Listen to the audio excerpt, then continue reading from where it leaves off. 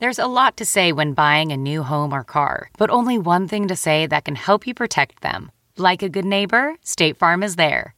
And just like that, a State Farm agent will be there to help you choose the coverage you need, no matter where you are in life. When you need coverage options, your State Farm agent is there to help, on the phone or in person. Like a good neighbor, State Farm is there. This episode is brought in part to you by Audible, your go-to destination for thrilling audio entertainment.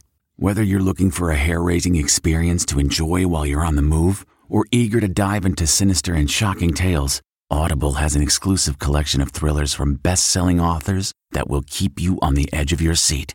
Like James Patterson's first audio-only thriller, The Coldest Case. Experience stories like never before, where every chilling detail is brought to life by captivating sound design. Plus, as an Audible member, choose one title a month to make yours forever.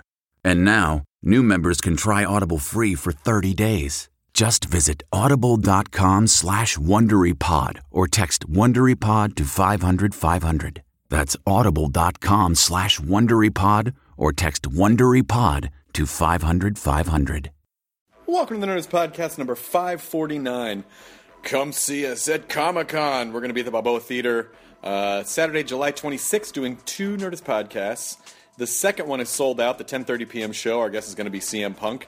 And on the early show, the 7:30 show, which we just added recently, our guests are going to be Evangeline Lilly from, of course, Lost and Lord of the Rings, and Michael Rooker, your old brother Merle. So I'm very excited about those shows. The 7:30 show still has tickets available, so go online and find them on Ticketmaster and come see us. And then I'll be running around all over. I'm moderating a ton of panels. I'll post that this week, and then we're doing an At Midnight Live on the Friday the 25th as well. So it's going to be fun. Comic-Con's going to be good, you guys. Can't believe it's here already again. And soon it's going to be next Comic-Con, because that's how time works. It moves in a forward vector, at least as far as we perceive it. Whoa, my mind just twisted into the past. Which is my dear pal, Guy Branum, who worked at G4 and then went on to work at Chelsea lately, and he's super, super, super funny comic and a phenomenal writer, and it's an all-around good guy. And also, like, is super nerd in the best possible way. You can follow him on Twitter at Guy Branum, GUYBRANUM, and he's recording his album at Nerdmelt Thursday, July 31st. It's free, so go to nerdmeltla.com to see if there's still tickets available for that. Here's Nerdist Podcast number 549 with Guy Branum. Now entering Nerdist.com.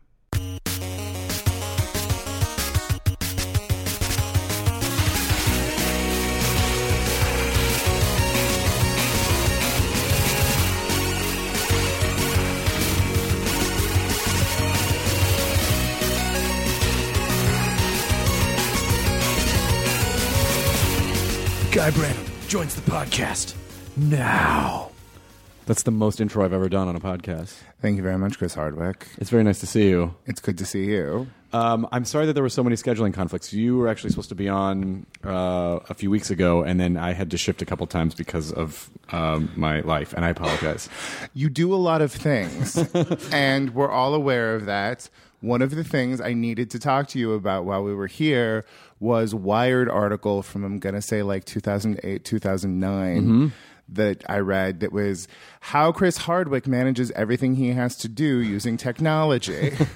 But it was like a very, I was reading it at NBC, like before a meeting, and it was very like, it was just a very interesting sort of like, well, this is what you have to do, Guy. Like, this is what your career will look like most of the time, so you need to like understand that that's going to be the case, that having to juggle a shitload of different things will be annoying, but you have to. And it's been very like, it was very valuable to me in the long run to sort of like be able to like, when I am in one of those situations where I'm having to rush from one job to the other, or like secretly send off jokes that I'm doing at a different job, be like, hey, this just means that everything's going right. Yes. And I almost feel like it's, you know, when we were growing up, I feel like the thing that adults were telling us was, pick one thing and just do that one thing and do it forever, do it well. But I sort of feel like with the way that everything has changed so much, particularly with what we do, is that I mean, there's no stability in it. It's like basically taking all the money you have and putting it in one stock. Right. And you just can't do that. So I feel like to survive, we need to do a bunch of different things that all tie together. If you get a good, wonderful job, if you get the best job in the world, it lasts 7 years. Yeah, the best. Yeah. And that's terrifying. And, you know, when you look to the long run, it is easy to get scared, but also we tell dick jokes for a living. And, you know, get paid money to talk about the Lord of the Rings movies. Yes, so, yes. You know, things are fine. Things are great. I mean, it is. I'm still glad that I have that excitement that when someone says, oh, do you want to do this thing? And with, you know, like Doctor Who or whatever, I'm like, yes. Like, I'm still not over any of it. I still get just as excited as I would before. Yeah. No, I mean, well, you can also get super grumpy. Like, it's easy to just sort of like be very much in the matrix of things that are going on. Of course. And see little slights or little problems. And then there is something nice about having that step back moment and sort of realizing like, oh, this is lovely. You know, like sometimes Sarah Silverman emails me. Like that's something that like what like 15-year-old me would just be so stunned that I get to freely touch boys without fear and like have a job that is creative. Like I just need to remember more how excited 15-year-old the 15-year-old me game is a great game. Like, I just did that because we just produced the Weird Al video, the Tacky video, and that's one of those. Oh, like, seriously? Yeah. Oh, nice. And so that was one of those things where I think I even said when I like, you know, like younger me would have been like, no fucking way, right? But I figured out what I'm starting to figure out. I would have done the same thing, but just because Margaret Cho was there. Yeah, Joe was there too. But you can get grumpy because I feel like one of the things that we do in juggling all these different little jobs is we're putting out fires constantly. Yeah. And so sometimes you can take putting out fire mode into your personal life or home with you. And so what I've kind of a lot of anxiety comes at night. Mm-hmm. And sometimes it spills over into the morning. And so one trick that I'm trying to get good at is to, when I'm falling asleep, just think about all the things that I'm grateful for, and when I wake up in the morning, think about all the things that I'm excited about. Yeah. Or just happy for and grateful for, and it just sort of takes you out of the, oh man, that one thing didn't get done it should have been, because we were really hard on ourselves because we want everything to be like, it has to be perfect, and it doesn't all have to be perfect. Well, that night versus day dynamic is very interesting because like what we do so frequently involves shows at night.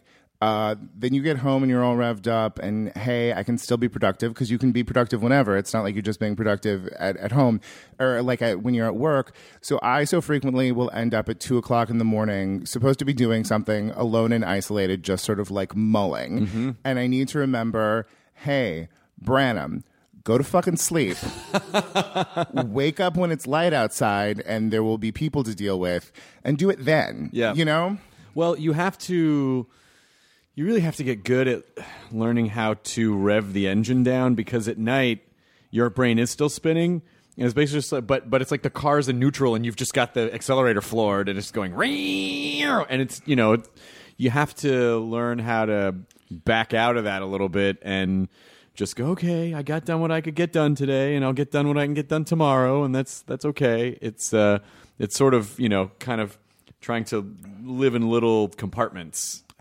Here's a question for you. Sure. As somebody who has dealt with like substances and addiction. Yes, sir. There's just something so weird about like stand up is awesome and great and you like it is a great fix.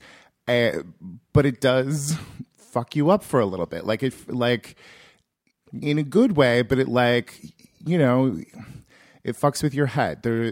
And I just wonder like how that is different from being addicted to something like alcohol.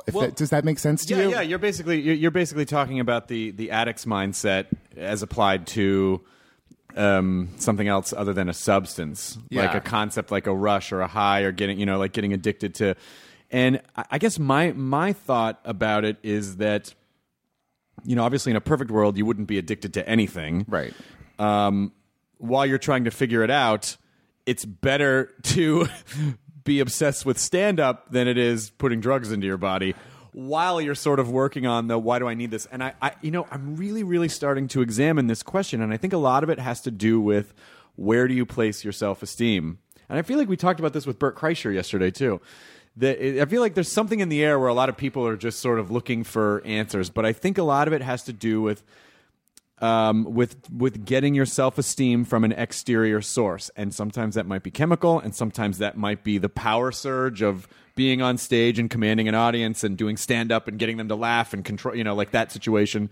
And so I think maybe it's how can I just feel good about myself without anything else, without any distractions, without how do I shut the internal monologue? I mean, I think we're all just trying to distract ourselves from toxic internal monologues.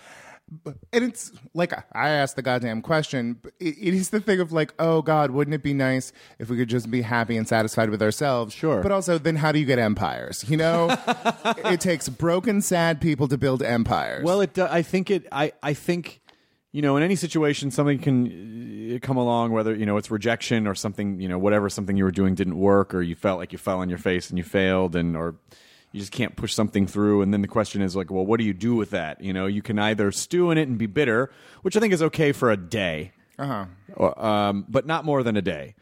And then after that, can you take that and use it as motivation to then, I think there is a way to be healthily competitive.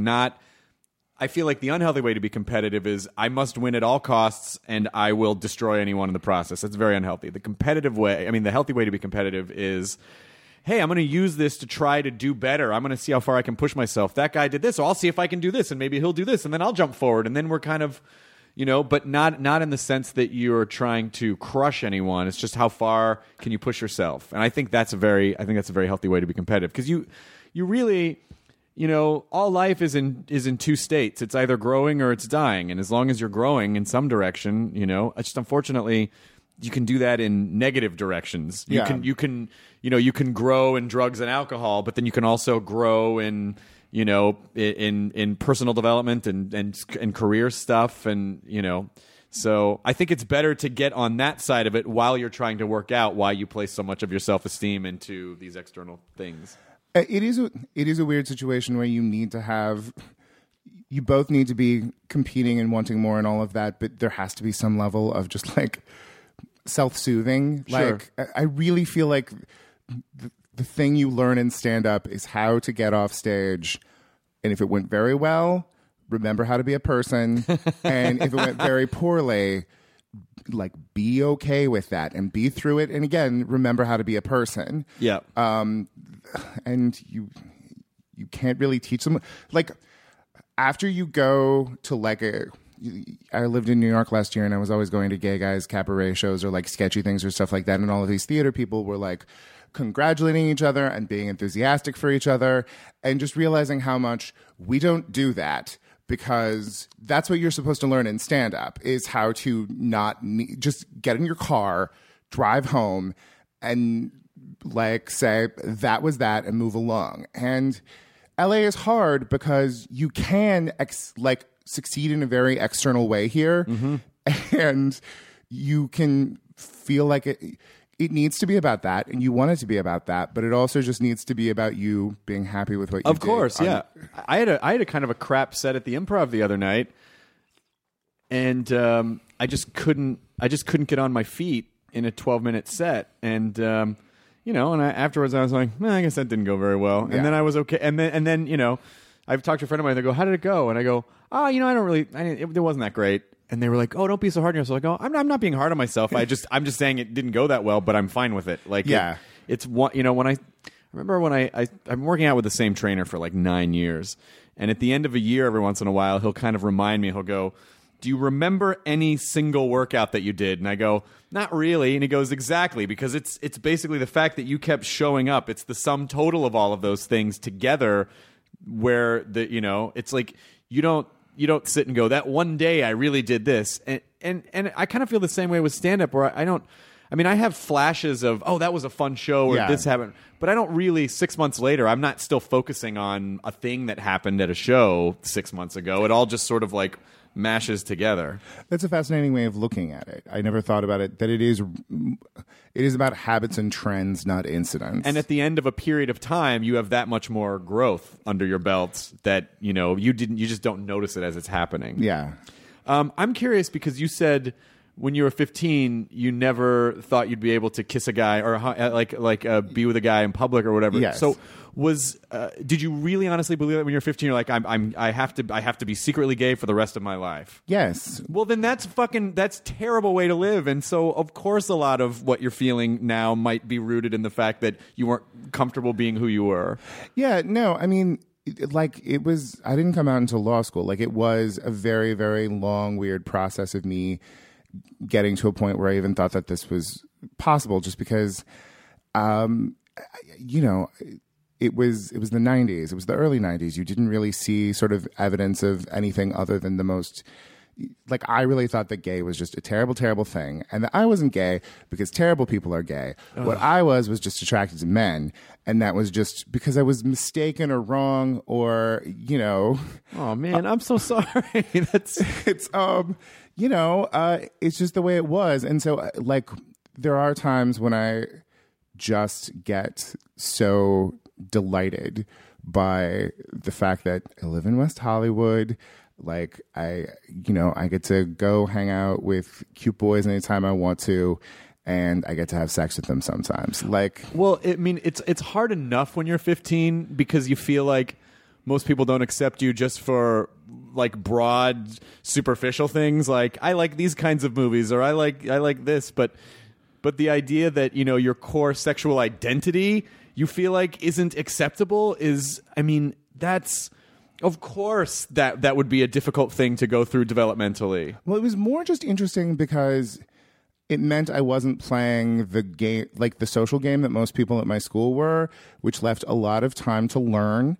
Like it was a lot of like really, really dorky energy being spent in other ways. And that is like, I frequently bemoan that, like, my deep, deep, ridiculous knowledge of the Academy Awards or, like South Asian Parliament, like ends in 1999 when I, came out and suddenly the rest of my time was occupied. Those energies went elsewhere. Yes. But like, let's talk about the nerd thing and the popularization of nerd culture, because it is a very weird thing for me because I grew up in a very small farm town in Northern California and liked all of the weird things that I liked and felt in very many ways that I just didn't have anything in common with the people around me. And now I live in a world where those things are everywhere and I am still uncomfortable with it. Like, it is very strange to me that, like, I can't be more comfortable with, like, the prevalent excitement. Like, I do all right with you. Like, Game of Thrones being something that swept America really does feel like an amazing gift. But I like, it can be like hard and weird for me. Like, the point at which everyone started wearing, no offense, hilarious t-shirts. Right. Like, it's like, Branham, like, because I didn't have that thing where you're 14 and you meet that one other person who likes what you like. Yeah. And you're able to just sort of like bond over that. And I wonder whether it was the gay thing it was like a bridge too far. It was like, just a little too much dorkiness, with a wrong flavor of dorkiness, to be able to sort of like get that real like satisfaction from having like our tight little group. I don't know. I say this like, in theory, it bothers me. Conceptually, it bothered me. But then working at G4 felt like magical home, where when you, one day randomly, For no reason, the guy sitting across from me just I uttered under my breath a line from Dune. And then he stood up and immediately said the next line from Dune. And it was like neat because again, 15-year-old me never imagined that anybody else. I mean, it's amazing that you have these two parallel, these two identities that are together, but also, you know, it feels like you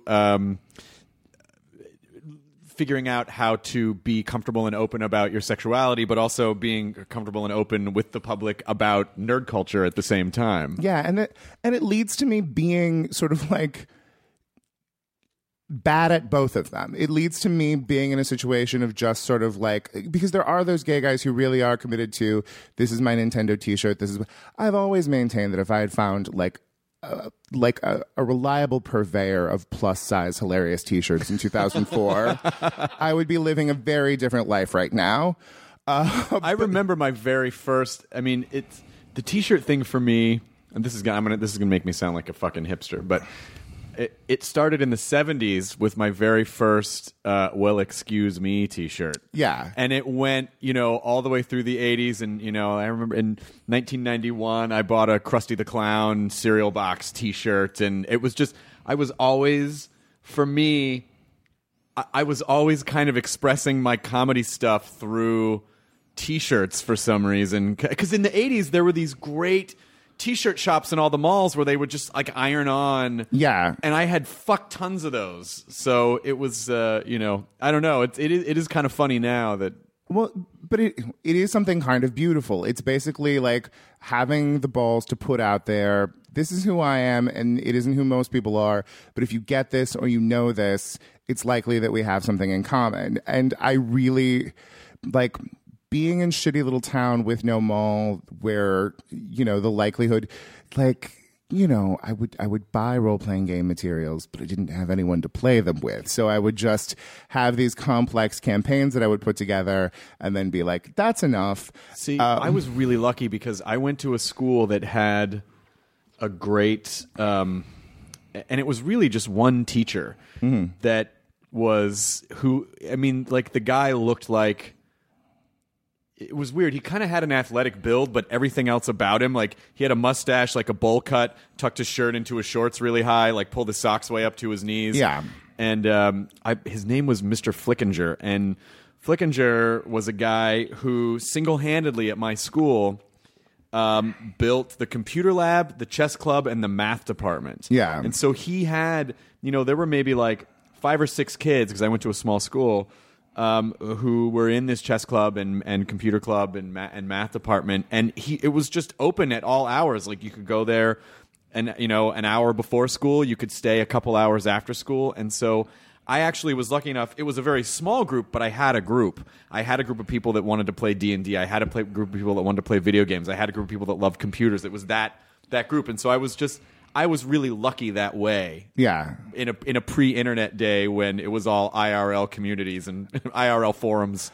I do seriously wonder how my life would have been different if I had gotten onto like shitty early 90s the internet. Like if I had been one of those people who had like, you know, thought to sort of like reach out and find, oh God, I do remember falling into my first like mud and those like the first MMORPG things where you didn't do anything. You just it was Tolkien themed, and I do remember participating in like they were just having a poetry competition, and it was like this is so stupid, but also this is who like that something like that existed was stunning and amazing to me.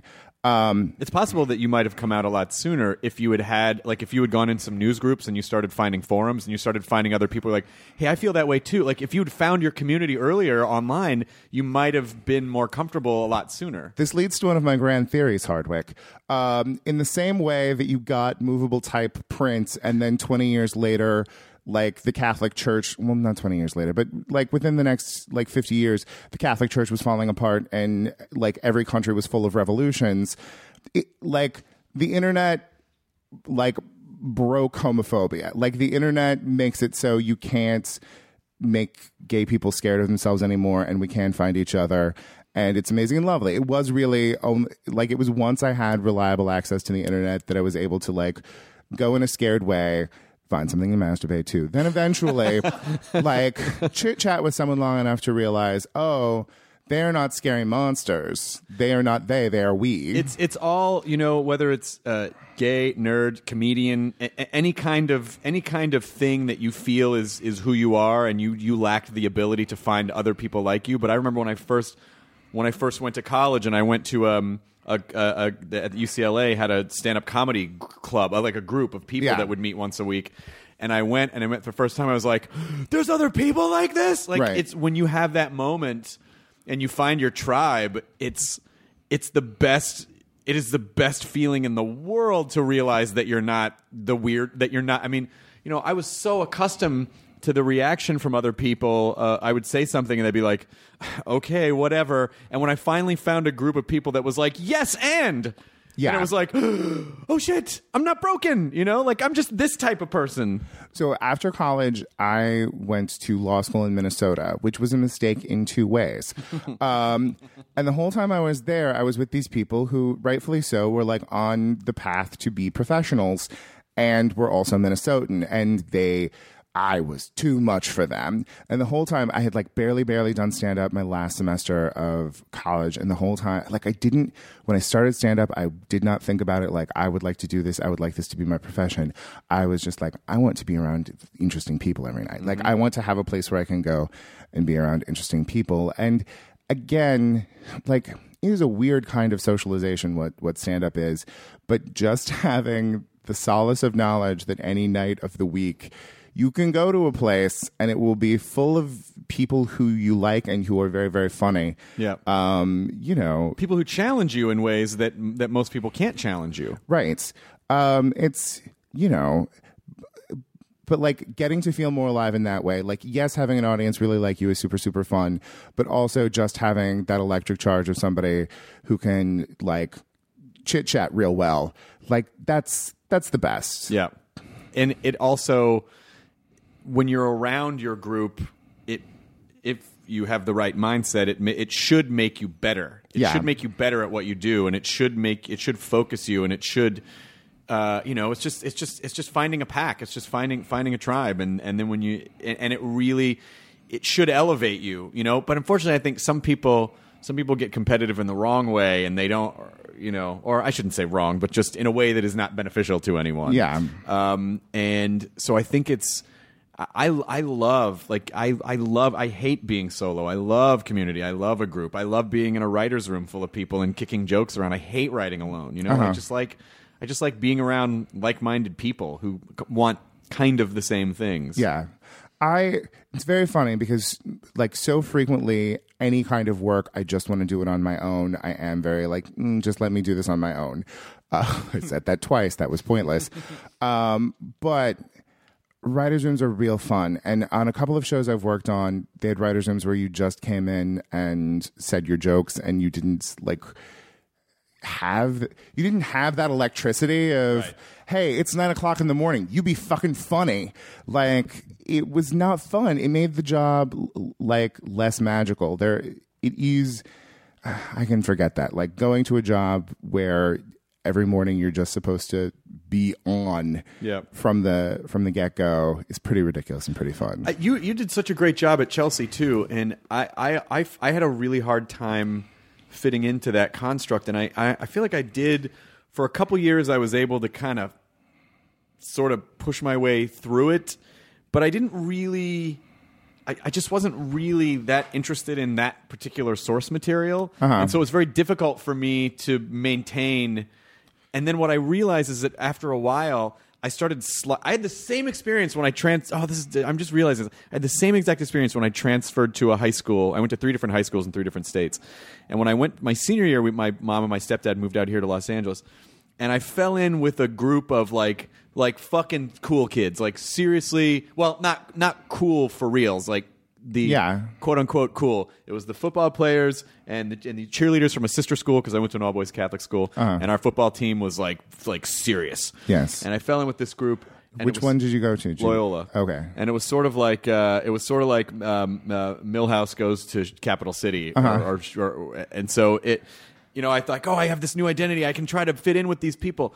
And I tried for like a month, and I just slid back into who I was, and realized and did not fit in with them at all. And so they didn't want to hear about nerdy things. They didn't want to hear about sci-fi and video games and like what Bobcat Goldthwait's last comedy album was. They didn't want to hear about any of those things. They just wanted to get high and fuck each other and get drunk on the weekends. And I couldn't be cool. And so I feel like I had the same problem on Chelsea's show, where I just started sliding into like my reference bank, and at a certain point I just kind of gave up, and I'm like, well, I'm just going to say these things, and the 19-year-old girls in the audience, it was not connecting with them. And so they were very gracious to have me on as long as they did, but after the last time I did, I was like, I feel like this isn't really great for the audience, and I'm not really having fun trying to force my dumb references on them, so I just kind of extracted myself from the situation. 2 points in response. Yes. The general point is fitting in is really interesting. And as somebody who is very physically distinct and sort of behaviorally distinct, I have never been good at fitting in any situation. And it took me a very long time before I became comfortable just splashily not fitting in and just being like, hello, I'm different. But it does mean in the long run, I've been terrible at fitting in. And even in situations that would have been appropriate for me to fit in, which goes back to the whole nerd culture hilarious t-shirt thing of like, sometimes it's like, Brandon, you just need to calm down and have a good time and treat these people like your friends. So there's that. Chelsea Lately is a fascinating situation because those ladies are so great and so enthusiastic, and it was wonderful. Look, I went from G4, where it was 15-year-old boys from Tennessee who watched it and knew who I was, to this show that like super hot gay guys watched it and knew who I was. Did you get some action off of Chelsea? Oh, please. But at the same time, coming to a point of one time I was opening for her somewhere, or maybe it was just like a bunch of like people who knew me from Chelsea Lately had showed up to something, and I said something that was like sad or human or whatever, and like they didn't know how to deal with that. Like it was too much for them. I had confused them. And the thing is that like I did end up like through Twitter and stuff finding some people who are like the best possible fans for me. Those like 5 or 7 people who know like deep fantasy novels and too much about the British royal family and care about the Kardashians. And it's like, those people are, just having one person who gets your fucking joke is always the most wonderful thing on the planet. But like, there was the weird thing of like, maybe if you stay here and are satisfied with this, nice money and attention, like from cute boys who do not get you, you will just be happy with this. And that was, it's an interesting kind of thing, because it's always this question of how stand-up is fundamentally about asking people to understand you. And it's like, how much should I try to make what I do palatable to other people, and how much should I expect people to come to me? And I'm not, I'm a weird thing. I'm not regular enough that it's easy for people to just say, oh, yes, he is talking about an experience like mine. And like, like ladies are great. Ladies are wonderful. And ladies and I have so much in common. And those ladies from Chelsea Lately are really smart and wonderful, and were so like generous and kind to us.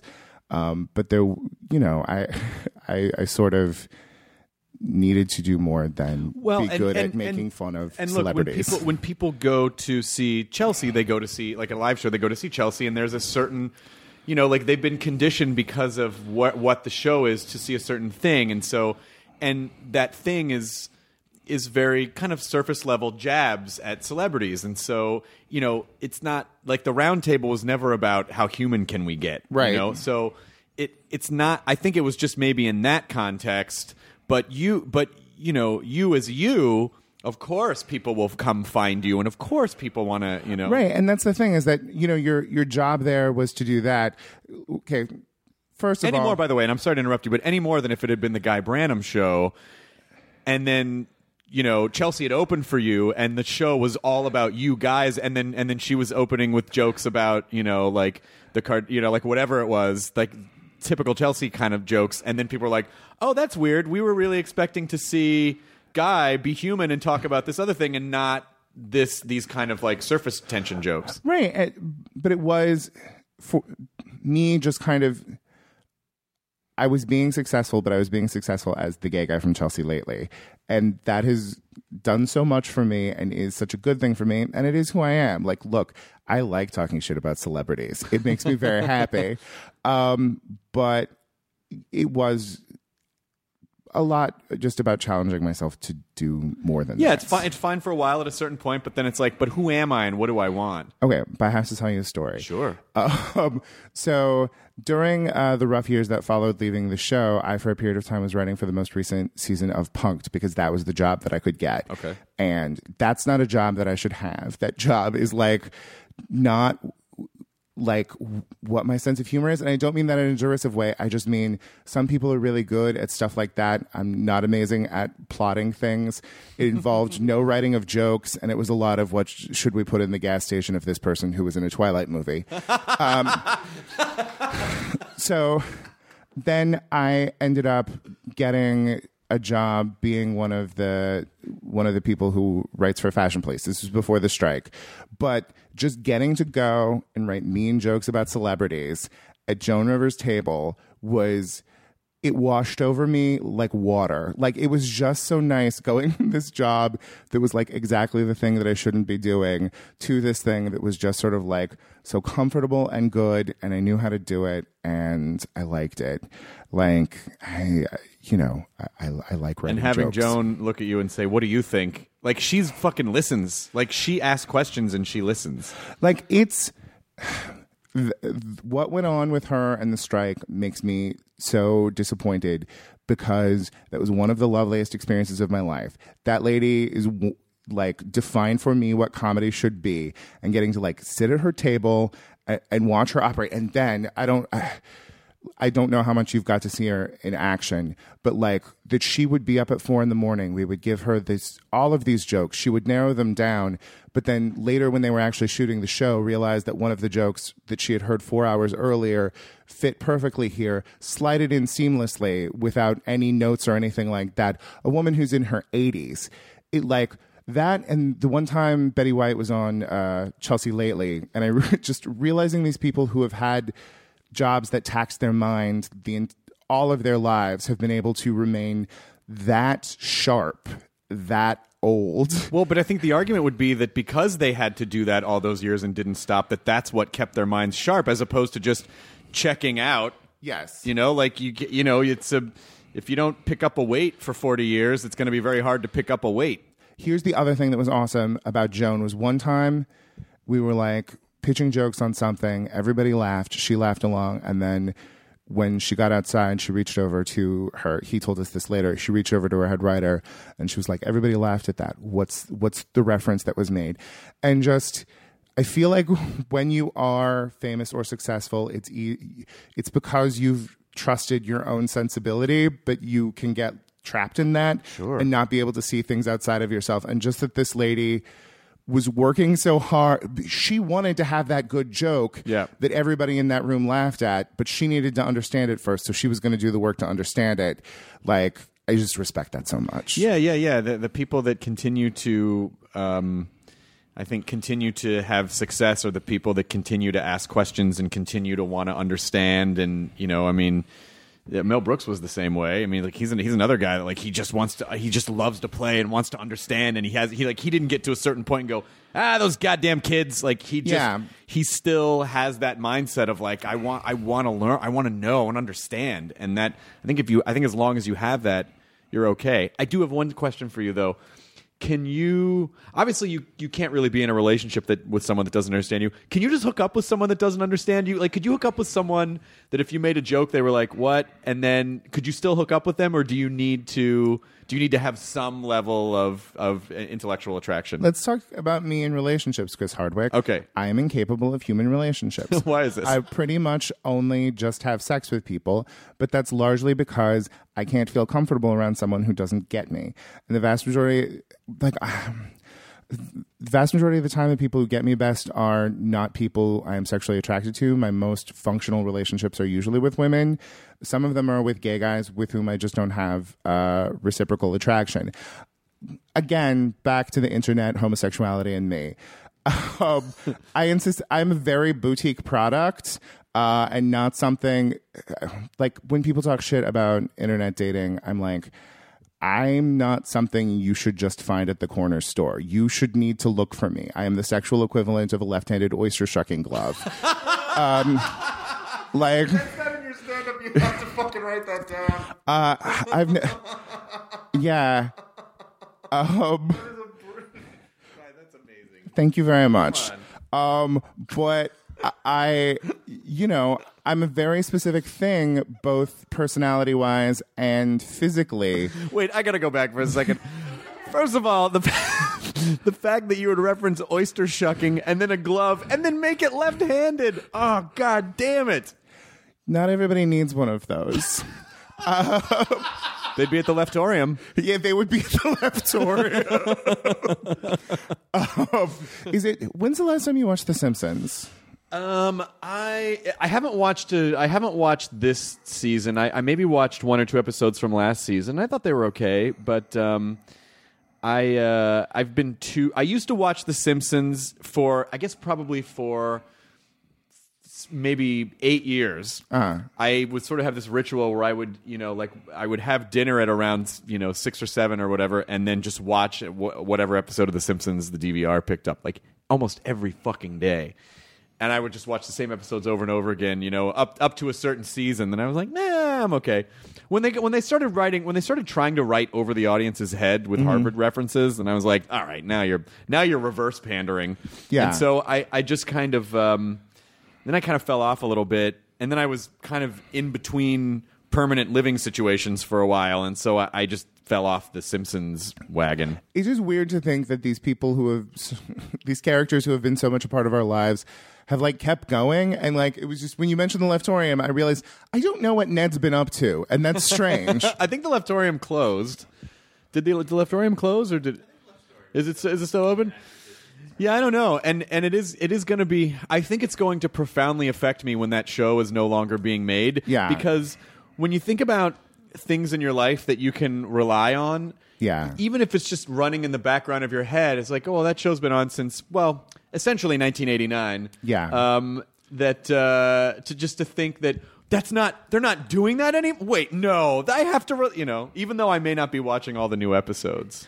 I need to make a couple of points here. First of all, how much the Tracy Ullman Show meant to me, I cannot emphasize enough. Well, of course. B, how we tend to define sexuality as just a thing you do with your dick, and for gay men at least, or particularly, it really isn't. And how much realizing that other people were weirdly preoccupied with The Color Purple or Tracy Ullman or Julie Kavner, it is such a similar feeling to having that line of Dune quoted back at you. Mm-hmm. It really is magical. But then next step back to relationship thing. Yes, your boutique. That's where I sidetracked you because the oyster shucking glove killed me. It was the weird thing of Chelsea Lately was the first point in time that I had people really, really legitimately wanting to boyfriend me. And I was I felt more alone with them than I did when I was... There was this guy, and I felt more alone with him than I did when I was alone. Why and he was so attractive, and he was so nice, and he had a good job, and all of these things, because he didn't get me. It's so weird. It makes me think more about what it's like for super hot people, but just sort of the experience of having somebody like you, but not you, or like not getting you, or liking some corner of you, and not realizing what's wonderful.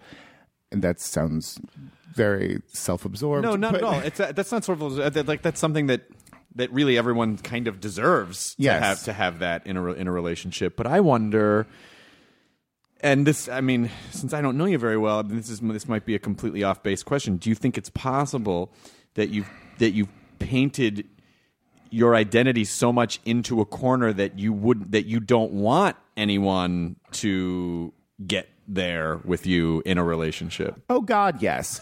And sometimes I wonder how much I'm broken. Sometimes I feel a little bit like Moses, like getting the people through the desert, seeing the promised land, but knowing you're not going to get to the promised land. Like, let's be fair, guys. I was pretty old by the time we started getting chill about these things. Like, I am very proud of the fact that I did still get to have illegal sodomy in Minnesota. Like, there was still a law in the books. They were still enforcing it periodically. And I wonder how things will be different for kids who grow up being able to sort of like more normally conceive of themselves in relationships. But I did not think of a relationship as like a possibility or a thing until I was a grown-up adult. And like there are some gay guys who are just like, who are 12 years old and they're like, well, I like boys, so I will get married to a boy the way that a girl gets married to a boy. And that's just how they think about it.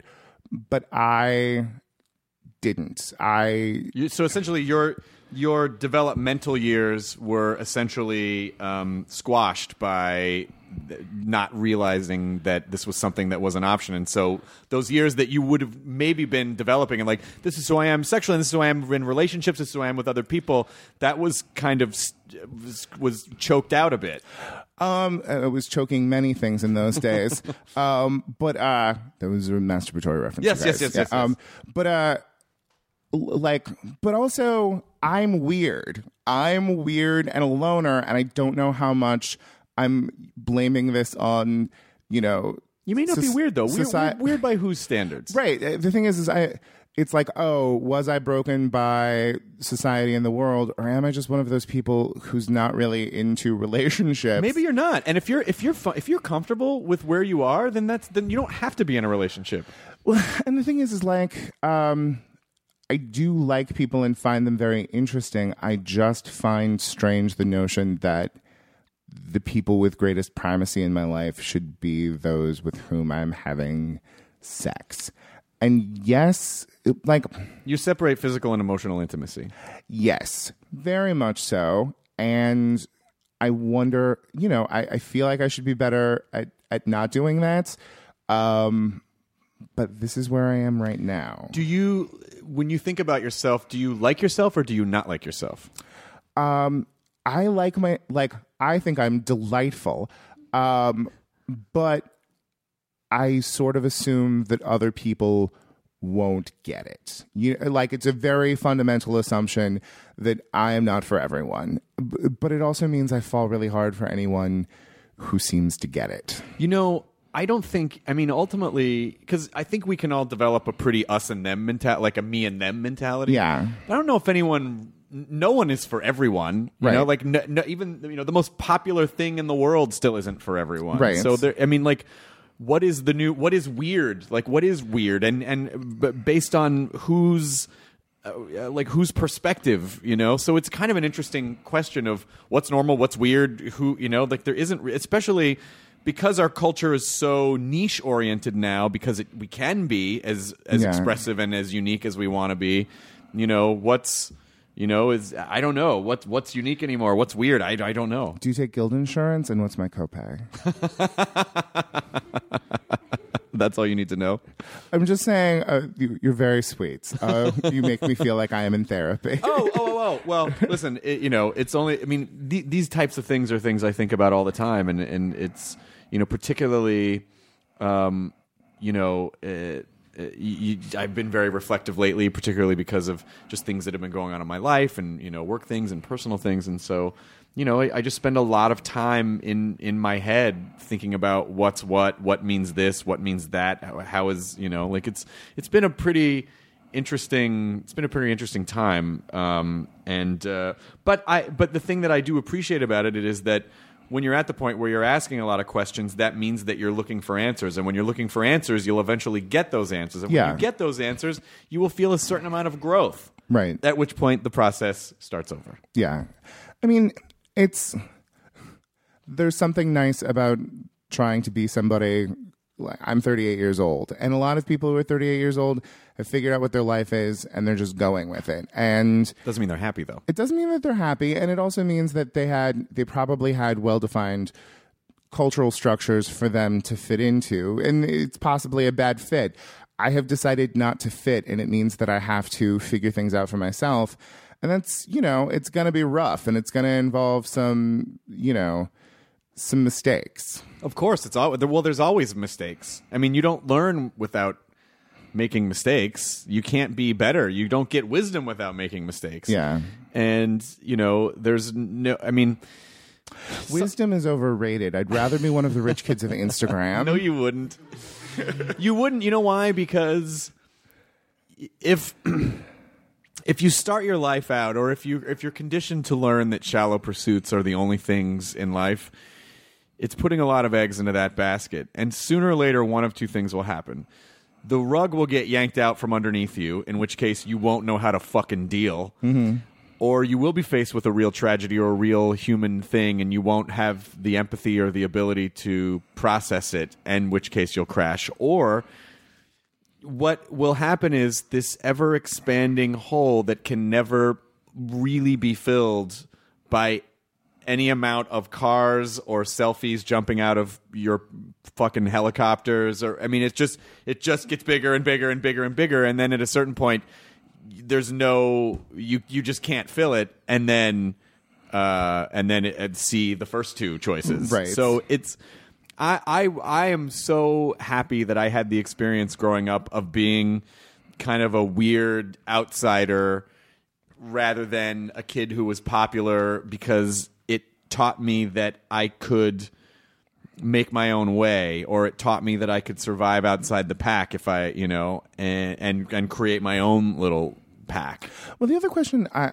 have for you is, you had the very interesting experience of people very much knowing who you were and having like a nice like bump of attention and everything like that, and then things not being as great for a while, and then things coming together again. And how do you think that informs you, and how does it give you a different experience from people who just at 30 or 32 had their big success all at once? Do you know what I mean? I do know what you mean, because I didn't really start trying to turn my life around until I was 31. And so, with Singled Out, it was just a fluke, and I just happened to be, for whatever reason, the kind of nerdy kid that I was kind of like Anthony Michael Hall in Breakfast Club. Mm-hmm. He basically was a good talker, mm-hmm. and I was always a good talker, even though I was, like I could get uncomfortable, and like I get uncomfortable in large groups of people. Unless I'm doing stand up, I get uncomfortable in groups of people.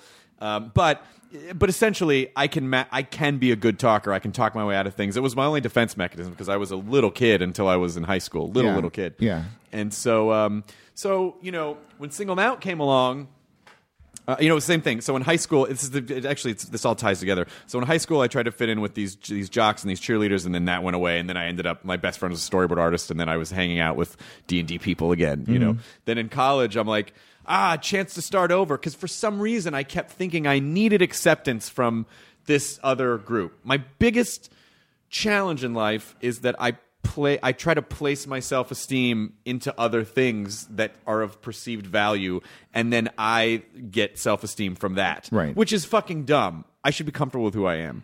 But this has been my lifelong challenge, and I think it was the core. I'm going to go back to my whole who's going to make empires point. It's not so bad. Keep going. Sorry. Okay.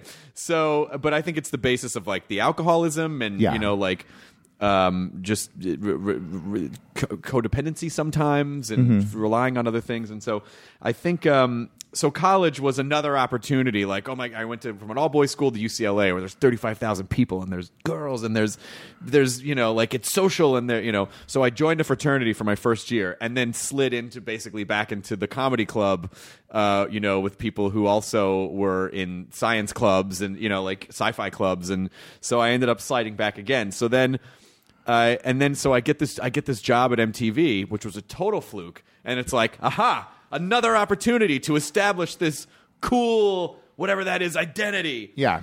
And I think part of not being true to myself and not being who I was, starting at Singled Out and then just kind of moving on up until the early 2000s, led to a lot of drinking and a lot of dissatisfaction with myself because I was trying to be this thing that I was not. And then ultimately, I quit drinking. I get some clarity. And then around about 2007, I kind of go, I'm just going to like the things I like. And I'm just going to pursue things that actually make me happy instead of trying to pursue things that I think other people want or other people think are cool. I don't fucking care anymore.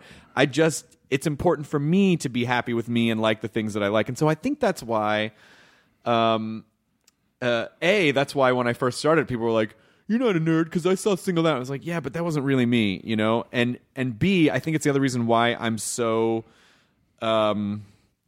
rah-rah. Everyone just like pursue what you're passionate about. It's the most important thing in the world. Find out what you like, figure out who you are, and then pursue that, for the rest of your life because that was the experience that I had, and it was really lovely. And so, of course, naturally, I want to force that on everyone else. So that's kind of the that was sort of the evolution of it. But it was I never really thought about it in those terms. But I did keep trying to do the same thing over and over every time I would enter a new situation. And we moved so much when I was a kid that I had tons of like putting in another quarter into the machine. Like, okay, I got to do over, and I always slid back. Yeah. And again, this is what happened. Again, after the Singled Out, drunk Chris Hardwick era, but at least I'm sorry, I referred to myself in the third person, but at least in 2007, it stuck, and I was like, yeah, I'm this is who I am, and that's okay, I'm still not entirely comfortable with myself, but I'm way better off than I used to be. I find very fascinating the temptation that happens when you are successful in entertainment to become more invested in the public persona of you as, not you personally, but anybody as like this shiny, happy thing becomes more appealing than who you actually are. And then seeing people become scared of taking risks and scared that if they try and fail, people will realize that they're not this magic glossy thing that everybody thinks that they are. And it can become a fascinating kind of prison. That's what's so great about something like a podcast or doing stand-up, though. Yeah, is that as long as it gives you an outlet. It gives you an outlet to say like, "Hey, I'm human and I'm scared of things and I fuck up and I have doubts and I don't know if what I'm doing is the right thing, but I'm going to try." It leads to that weird break of. Like some people are such good stand-ups and then they become extremely successful and they can't write a joke anymore because they don't have anything to say.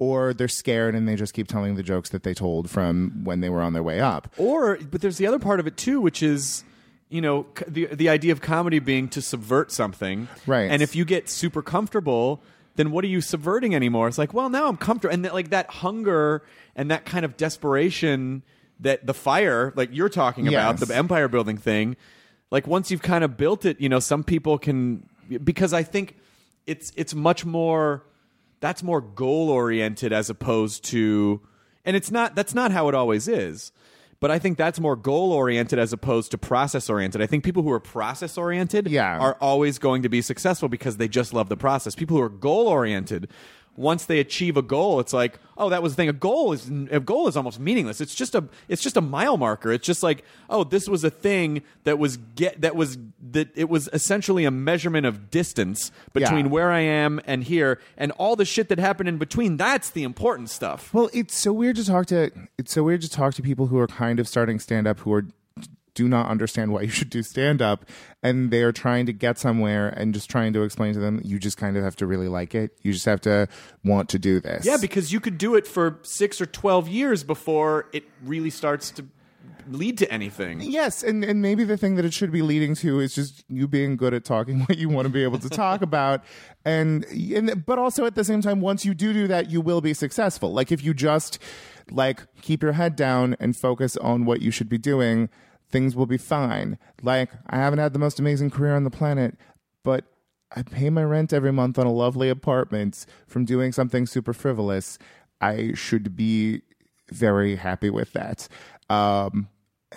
But also just back to your narrative is just so lovely. Your narrative is so lovely because it does. There's something so neat about somebody who like saw this machine, like that you are getting to have success while understanding the game and how it's played and what's good about it and what's bad about it. Like I really do think when I see people who move here off of a Montreal from somewhere else and get the heat and get blown up, it's exciting. But like having been in Los Angeles for a while is valuable just because you see how it all works. You see people getting fame as substance, an abusable substance. Sure, is a fascinating thing to me. And it's dangerous because there's a ceiling on it, and also there's. I mean, when you look at the way that we deal with celebrity culture, it's very much. I mean, it's so represented by. I mean, Reddit is the perfect. It's upvote, downvote. Yeah, it's like the culture will upvote someone and then immediately go, that guy's got too many votes, downvote, right. Downvote, and then just like kind of like take them down at the same time. So if fame is your addiction, it's fucking dangerous because there's a ceiling on it. And not only is there a ceiling, it's a ceiling that could potentially explode into a million shards and cut you to ribbons. Yes. Also, you can't just go buy some for $300. It's important to. That's why it's important to enjoy the process. I think that's the most important thing you can do. It's why I strangely value the Kardashians, because we're doing that thing. We're getting somebody to endorse our Midori and be on the cover of OK Magazine without linking it to a talent or a skill. We're not making a musician do that. We're just doing it with people who do it for its own sake. So you respect the you think there's a certain amount of authenticity in the honesty and simplicity of that formula. I wouldn't go to the point of respect. I don't necessarily respect the plumbing on a house. I like that it's there because it does its job. Sure, yeah, that's exactly which is ultimately just to eat shit. Exactly. I'm glad that we arrived at that. So what is it that you want to accomplish? Like what do you see that you want to do that you feel like, is still. I've never been good at cleanly articulating that, and it's kind of a problem in my career. I would like to have a show that is mine. I would like to have a show that is mine and is a good articulation of what I do, whether that is a scripted show or a non-scripted show. I don't know, but it's weird. It's like, because as somebody who's primarily had a career as a writer, so frequently therapists or managers or whatever are like, well, do you really need to do stand-up? And the thing is yes, I will always do it because it's part of me. But then there's also the thing of like, out gay male stand-ups are not a thing that exists that much. And so part of my job is to exist and to be visible so other young homosexuals can realize they don't have to wear a wig and tuck their genitals inside of their body to be able to tell jokes in public. Have you thought about doing a podcast? I did a podcast for a while, but then I moved to New York. I've been trying to figure out doing another one. Because here's the thing. I think, I remember when I and by the way, between Singled Out and between the time that I started Nerdist and when I finally realized, was a 10-year lull. Yeah. 10 years of failed pilots and struggling, and I don't know if this is going to work, and I got a job, but I got a little bit of money, it just went away, 10 years. And so I would get frustrated because I've been doing stand-up since 98, and then in 2008, 2009, I'm like, God damn it, no one's coming to see me, but I've been doing stand-up for so long, because in my head, I'm a stand-up first, and I know that, but then I realized, well, everyone else doesn't know that. Right. And the reason they don't know that is because I have not put my voice into the world enough. Right. So what I would say is, if you want that show, not that you asked me, but if you want that show, you have to put your voice into the world in as many ways as possible so that people know who you are. Yes. And so that your audience can find you, and then you can take all that somewhere and go, this is me, this is my point of view, it's very clearly defined, this is my audience. Do you want this or not? Yes. As opposed to, hey, I wrote a script and it's about me, and I know you don't really know me, but and then you just kind of cross your fingers that they go, yeah, they see something about you that they just catch to. Okay, can I tell you a story? Sure. Okay, so year after I left Chelsea Lately, I was doing all of the things that my managers and agents told me to do, which involved a lot of writing pitches for movies and TV shows that I never got paid for and never went anywhere. And it was frustrating, and I sort of went through my savings, and things were like starting to get bad, and like it was very frustrating. It was very frustrating. And I did the thing that you're supposed to do where you downshift and you just start doing a shitload of stand-up. And that was good. It was satisfying. It made me happy. It also sort of like opened my eyes up to a world that I had not been paying attention to. And there were a lot of great venues where you could just start a show. And I was like, I should start a show. And I had a stupid, shitty idea that I had come up with in the back of a van on the way to a Quiz Bowl tournament in law school. And I was like, I will do that as a show. And it was it's a game show, talk show hybrid. And I just put it up at the Improv Lab. I now currently do it at Your Fine Theater. But I did it, and then it basically this comes down to the night after I did it for the first time, I could not go to sleep all night long because I was so ridiculously happy that this thing I loved so much, this stupid idea, had worked. And it was just one of the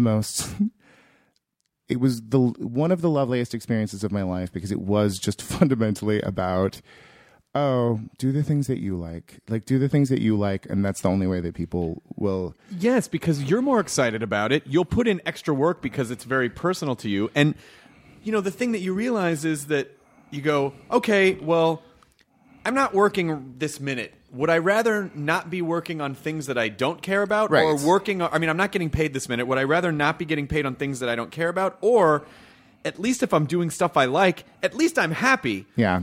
And then what you find is that when you get that, it just changes your energy, and somehow good things start to happen because you're in the right mindset for it, and people are seeing you as like, oh, that person is compelling, and they have something interesting to say because you are alive with the fact that you give a fuck about what you're doing. Well, also, like, putting it out there matters so much. Not just sort of like working on scripts is fine and all of that, but like being able to do something and then put it out there and show it to other people and have it exist on its own for its own like not trying to get somebody to buy it or not wanting somebody to like your script, but just like having it exist on its own is so good. It's why podcasts are so great. But just like stand-ups can get in our own head so easily, writers can get in our own head so easily.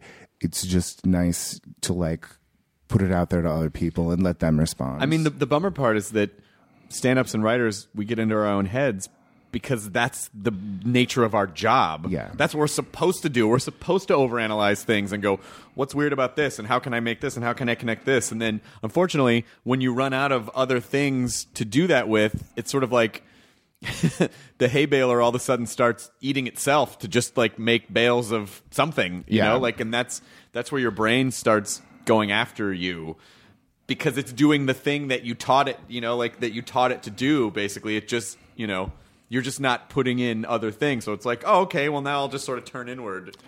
I mean, the Artist's Way, and it's like, this is bullshit. This is so stupid. But when she tells you you should go and look at other people's art, like you have to, you can't just expect your mind to chew on itself for all of time and have that be your job. And so you this is a path that you want to take this, and you want to do bigger things with this particular... It's called Talk Show the Game Show. You should talk to Jack Haregoth about it. I know he's been talking to you about doing some stuff for Nerdist. Yes, and cut this out of the podcast, and I didn't mean to bring that up, but also I, should be pushy sometimes. I don't know. The point is, yes, I love it. Do you want to do it as a digital series, or do you want to take it to television? I don't know. I like it, and I think it is a good format. And my advice is, yes, I personally, I think it can be better to do it as a digital series. Yeah. So that you have an example of it working. Yeah. So that then you can take it to, the best case scenario is like a fucking shit ton of people watched it. Right. And then all of a sudden networks are like, oh, interesting. But even if they don't, at least you can tell when you watch something like, oh, there's really something here. Yeah. And then at least that way, because if you go into a network kind of blind with your own ideas, they can be like, well, how about this, and how about this, and how about this? Well, that and the fact that, like, what's TV? Like, what is TV currently? At Midnight, you guys have figured out a really good answer to what TV is right now and how to make it participatory and interactive. But we're at a point right now that we don't know what television is. Like, Netflix and Amazon and Hulu clearly are the future, but what broadcast TV is supposed to be, like, there's not a good answer, and we're still using a structure for building it that we made in the 60s. And we're failing. Like, it's, some bright and capable one of us needs to figure out what the answer is. I wish I had it, like. Well, I think the answer is, you make your thing, and if it doesn't work, you make another thing, and then you make another thing, and then you make another thing, and then, eventually just make sure that you like the things that you're making, because the best case, worst case scenario is that you do get stuck with one of them. Yeah. And then if you don't like it, then all of a sudden the thing becomes like that attractive lawyer you were dating. And then you're like, this thing that I'm with doesn't get me. And I have to do it every day. First of all, he was a jet pilot. Okay. Second of all, I firmly believe that Los Angeles is a machine for making everyone's ninth best idea.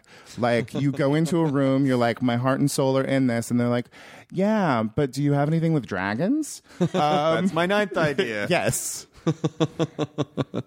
Well, I just met with Jack today, actually. So, Chris Hardwick, I did not mean to be a dick to you on your own goddamn podcast. You're not being a dick to me. I'm so sorry about that, but it was You're that doing weird me a moment favor. Like, but Guy, you should be forward and believe in yourself. You're doing me a favor. If you have a show that you're passionate about that's good, that you want to pour all of your heart and soul into, and we can help you do that, you're doing me a favor. I'm not doing you a favor. That's your bullshit. I got my way through addiction. The whole world is a sunny and beautiful place. Look at things. I will continue to be dark and angry and selfish. No, the whole world. I don't think the world is a sunny place. I really don't. You're a goddamn sweetheart, Hardwick. There are bad things in the world. There are very bad things in the world, and I just. Of course I could focus on those things, and I do sometimes, and I do have moments where I'm like, what am I doing? And I'm dumb, and this is stupid, and why did I say that? And this, I fucked this up, and I did this dumb thing to this person, and I don't fucking, ugh, what am I doing? But then I also know that I can either go down that path, or I can go, well, what's good about this thing? And if I have to force myself to find things that are good about something, and then ultimately that I do start having a better, more positive outlook on things, that's a fucking great skill set to develop, and I'm still working on it. It's a terrible and horrible thing to realize. It's so much fun to just be mean. Well, I know, and then the problem is that Jonah always said, I actually have a very mean sense of humor, but I just don't. I've just too many times in the past, it's come out the wrong way, and I hurt someone's feelings, and I don't like that. So I actually, I ebb it back. No, one of the most interesting things, like as somebody who really is just defines myself as claws and scar tissue, is, and sort of thinking of myself as needing to be scrappy and angry to defend my place, is coming to a point of realizing, like, oh, hurting somebody's feelings, doing something that you shouldn't have done, just being so used to, like, being aggressive and lashing out, like, just on Twitter, or, like, saying something, and then, somebody reflects that back to you, and you're like, oh, God, Branham, like, what did you just do? And it really, over the course of the past 2 years on stage, like, a couple of things that I've done that somebody afterwards was like, oh, like, that was too much, or, it hurt. It forced me to sort of, like, reevaluate myself. And I appreciate, like, so frequently as stand-ups, we can be reactive. So many of the things that have happened online over the course of the past couple of years with, blog article and then comedians telling people how wrong they were, was comedians just not listening. And there is something so valuable about having somebody reflect back to you and having to think about, why did I really say that? Why do I really need to say that? And also, like, am I not at this point a big and strong enough boy? But we're just basically like, I think part of the reason why we look to humor, just for whatever reason, that this is part of our makeup, is that it's all defense, and it's just like you get more and more defense, and you build up more and more defense, and then all of a sudden it's, you take a swing because you're just in that mode. Yeah. And then you're like, oh shit. Oh, I'm sorry. I don't know. I didn't mean to, and then you realize, like, oh, maybe you don't need to take a swing. And, if someone, maybe our egos don't have to be so fragile that if someone takes a shot at you, that it's really not the worst thing in the world. It's not really any different than any shot that you took at anyone else when you were making jokes. And so it's sort of, I don't know. I'm in a much better place with all of it now than I used to be, because, again, especially with stand-up, we place our self-esteem in the hands of an audience. Here are a bunch of things. If you react in a certain way, that means I did good and you like me, and that makes me feel good because I'm getting rewarded with that chemical in my brain. Yeah. And, and that's more goal-oriented than it is, again, process-oriented, where it's like, I just like being up here in front of people and talking, and they can like some stuff. They don't have to like all of it, but I feel good about what I'm saying, and I'm nice to them, and we come together as a group, and, and it can be fun. Like, I'm really appreciating that aspect of it. And I think that's why it didn't really bother me when I had, that set at like a few years ago. I think I would have been like, I'm better than this. What happened to me? What am I losing my? I don't understand. As opposed to like, it's one fucking set. But what's lovely about it is that you, and I realize we've been doing this for a while and we need to end, but what's lovely about it is that you are at a point where you could just say, I'm bigger and better than this, and walk off and not want to do stand-up anymore because you don't have to deal with those crappy improv sets. And there's just something so lovely about still dealing with those crappy improv sets. Well, it's also good because it just reminds you, hey, this is a never-ending. No one ever gets to the place where they kill every time, and if you did, you might get bored. It reminds you that you're still, that you still have work to do. Games aren't fun once you use cheat codes. They're fun for like 15 minutes after you cheat. Okay, I do have one caveat to that, which was when I played Warcraft 2, and StarCraft, it was fun to go through those games the real way. Yeah.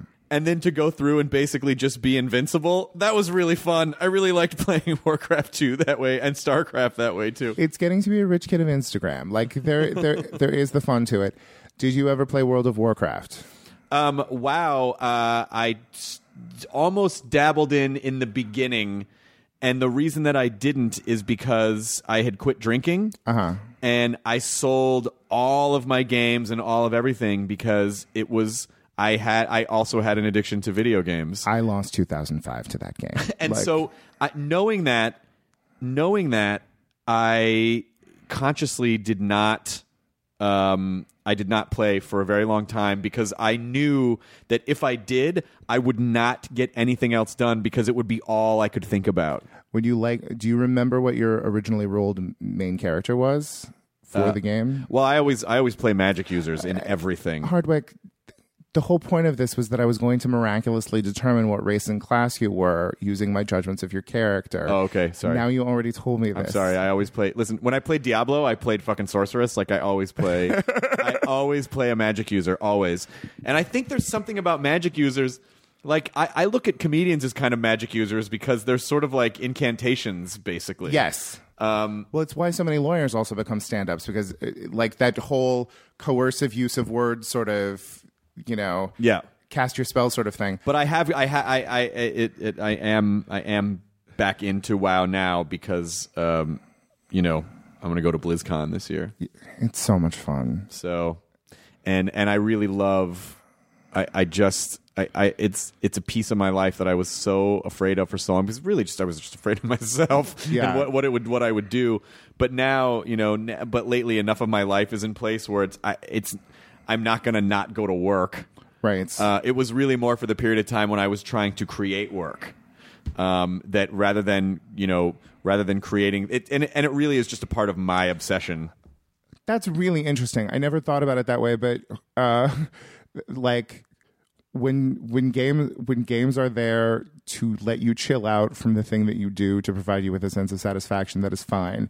When games are providing you with a sense of satisfaction, like providing you with that like thing you did today. Yeah. That's which is okay sometimes, but I just have a brain that would just do that if that's all I did. My point about being a magic user as opposed to a rogue or a warrior is just there is not magic in real life. There are weapons. We have better weapons in real life. You can be a thief in real life. You can be a thief in real life. You can be a warrior, and we have guns. Like that's better than an axe. We have axes too, but like being able to slowly drain someone's life away, you can only do that in a relationship, really.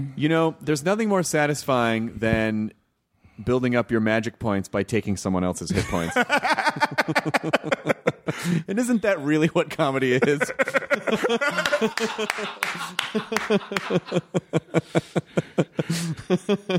I mean, in a nutshell. So we're just going to walk away from the microphones now, right? Enjoy your burrito. Now leaving Nerdist.com. Enjoy your burrito.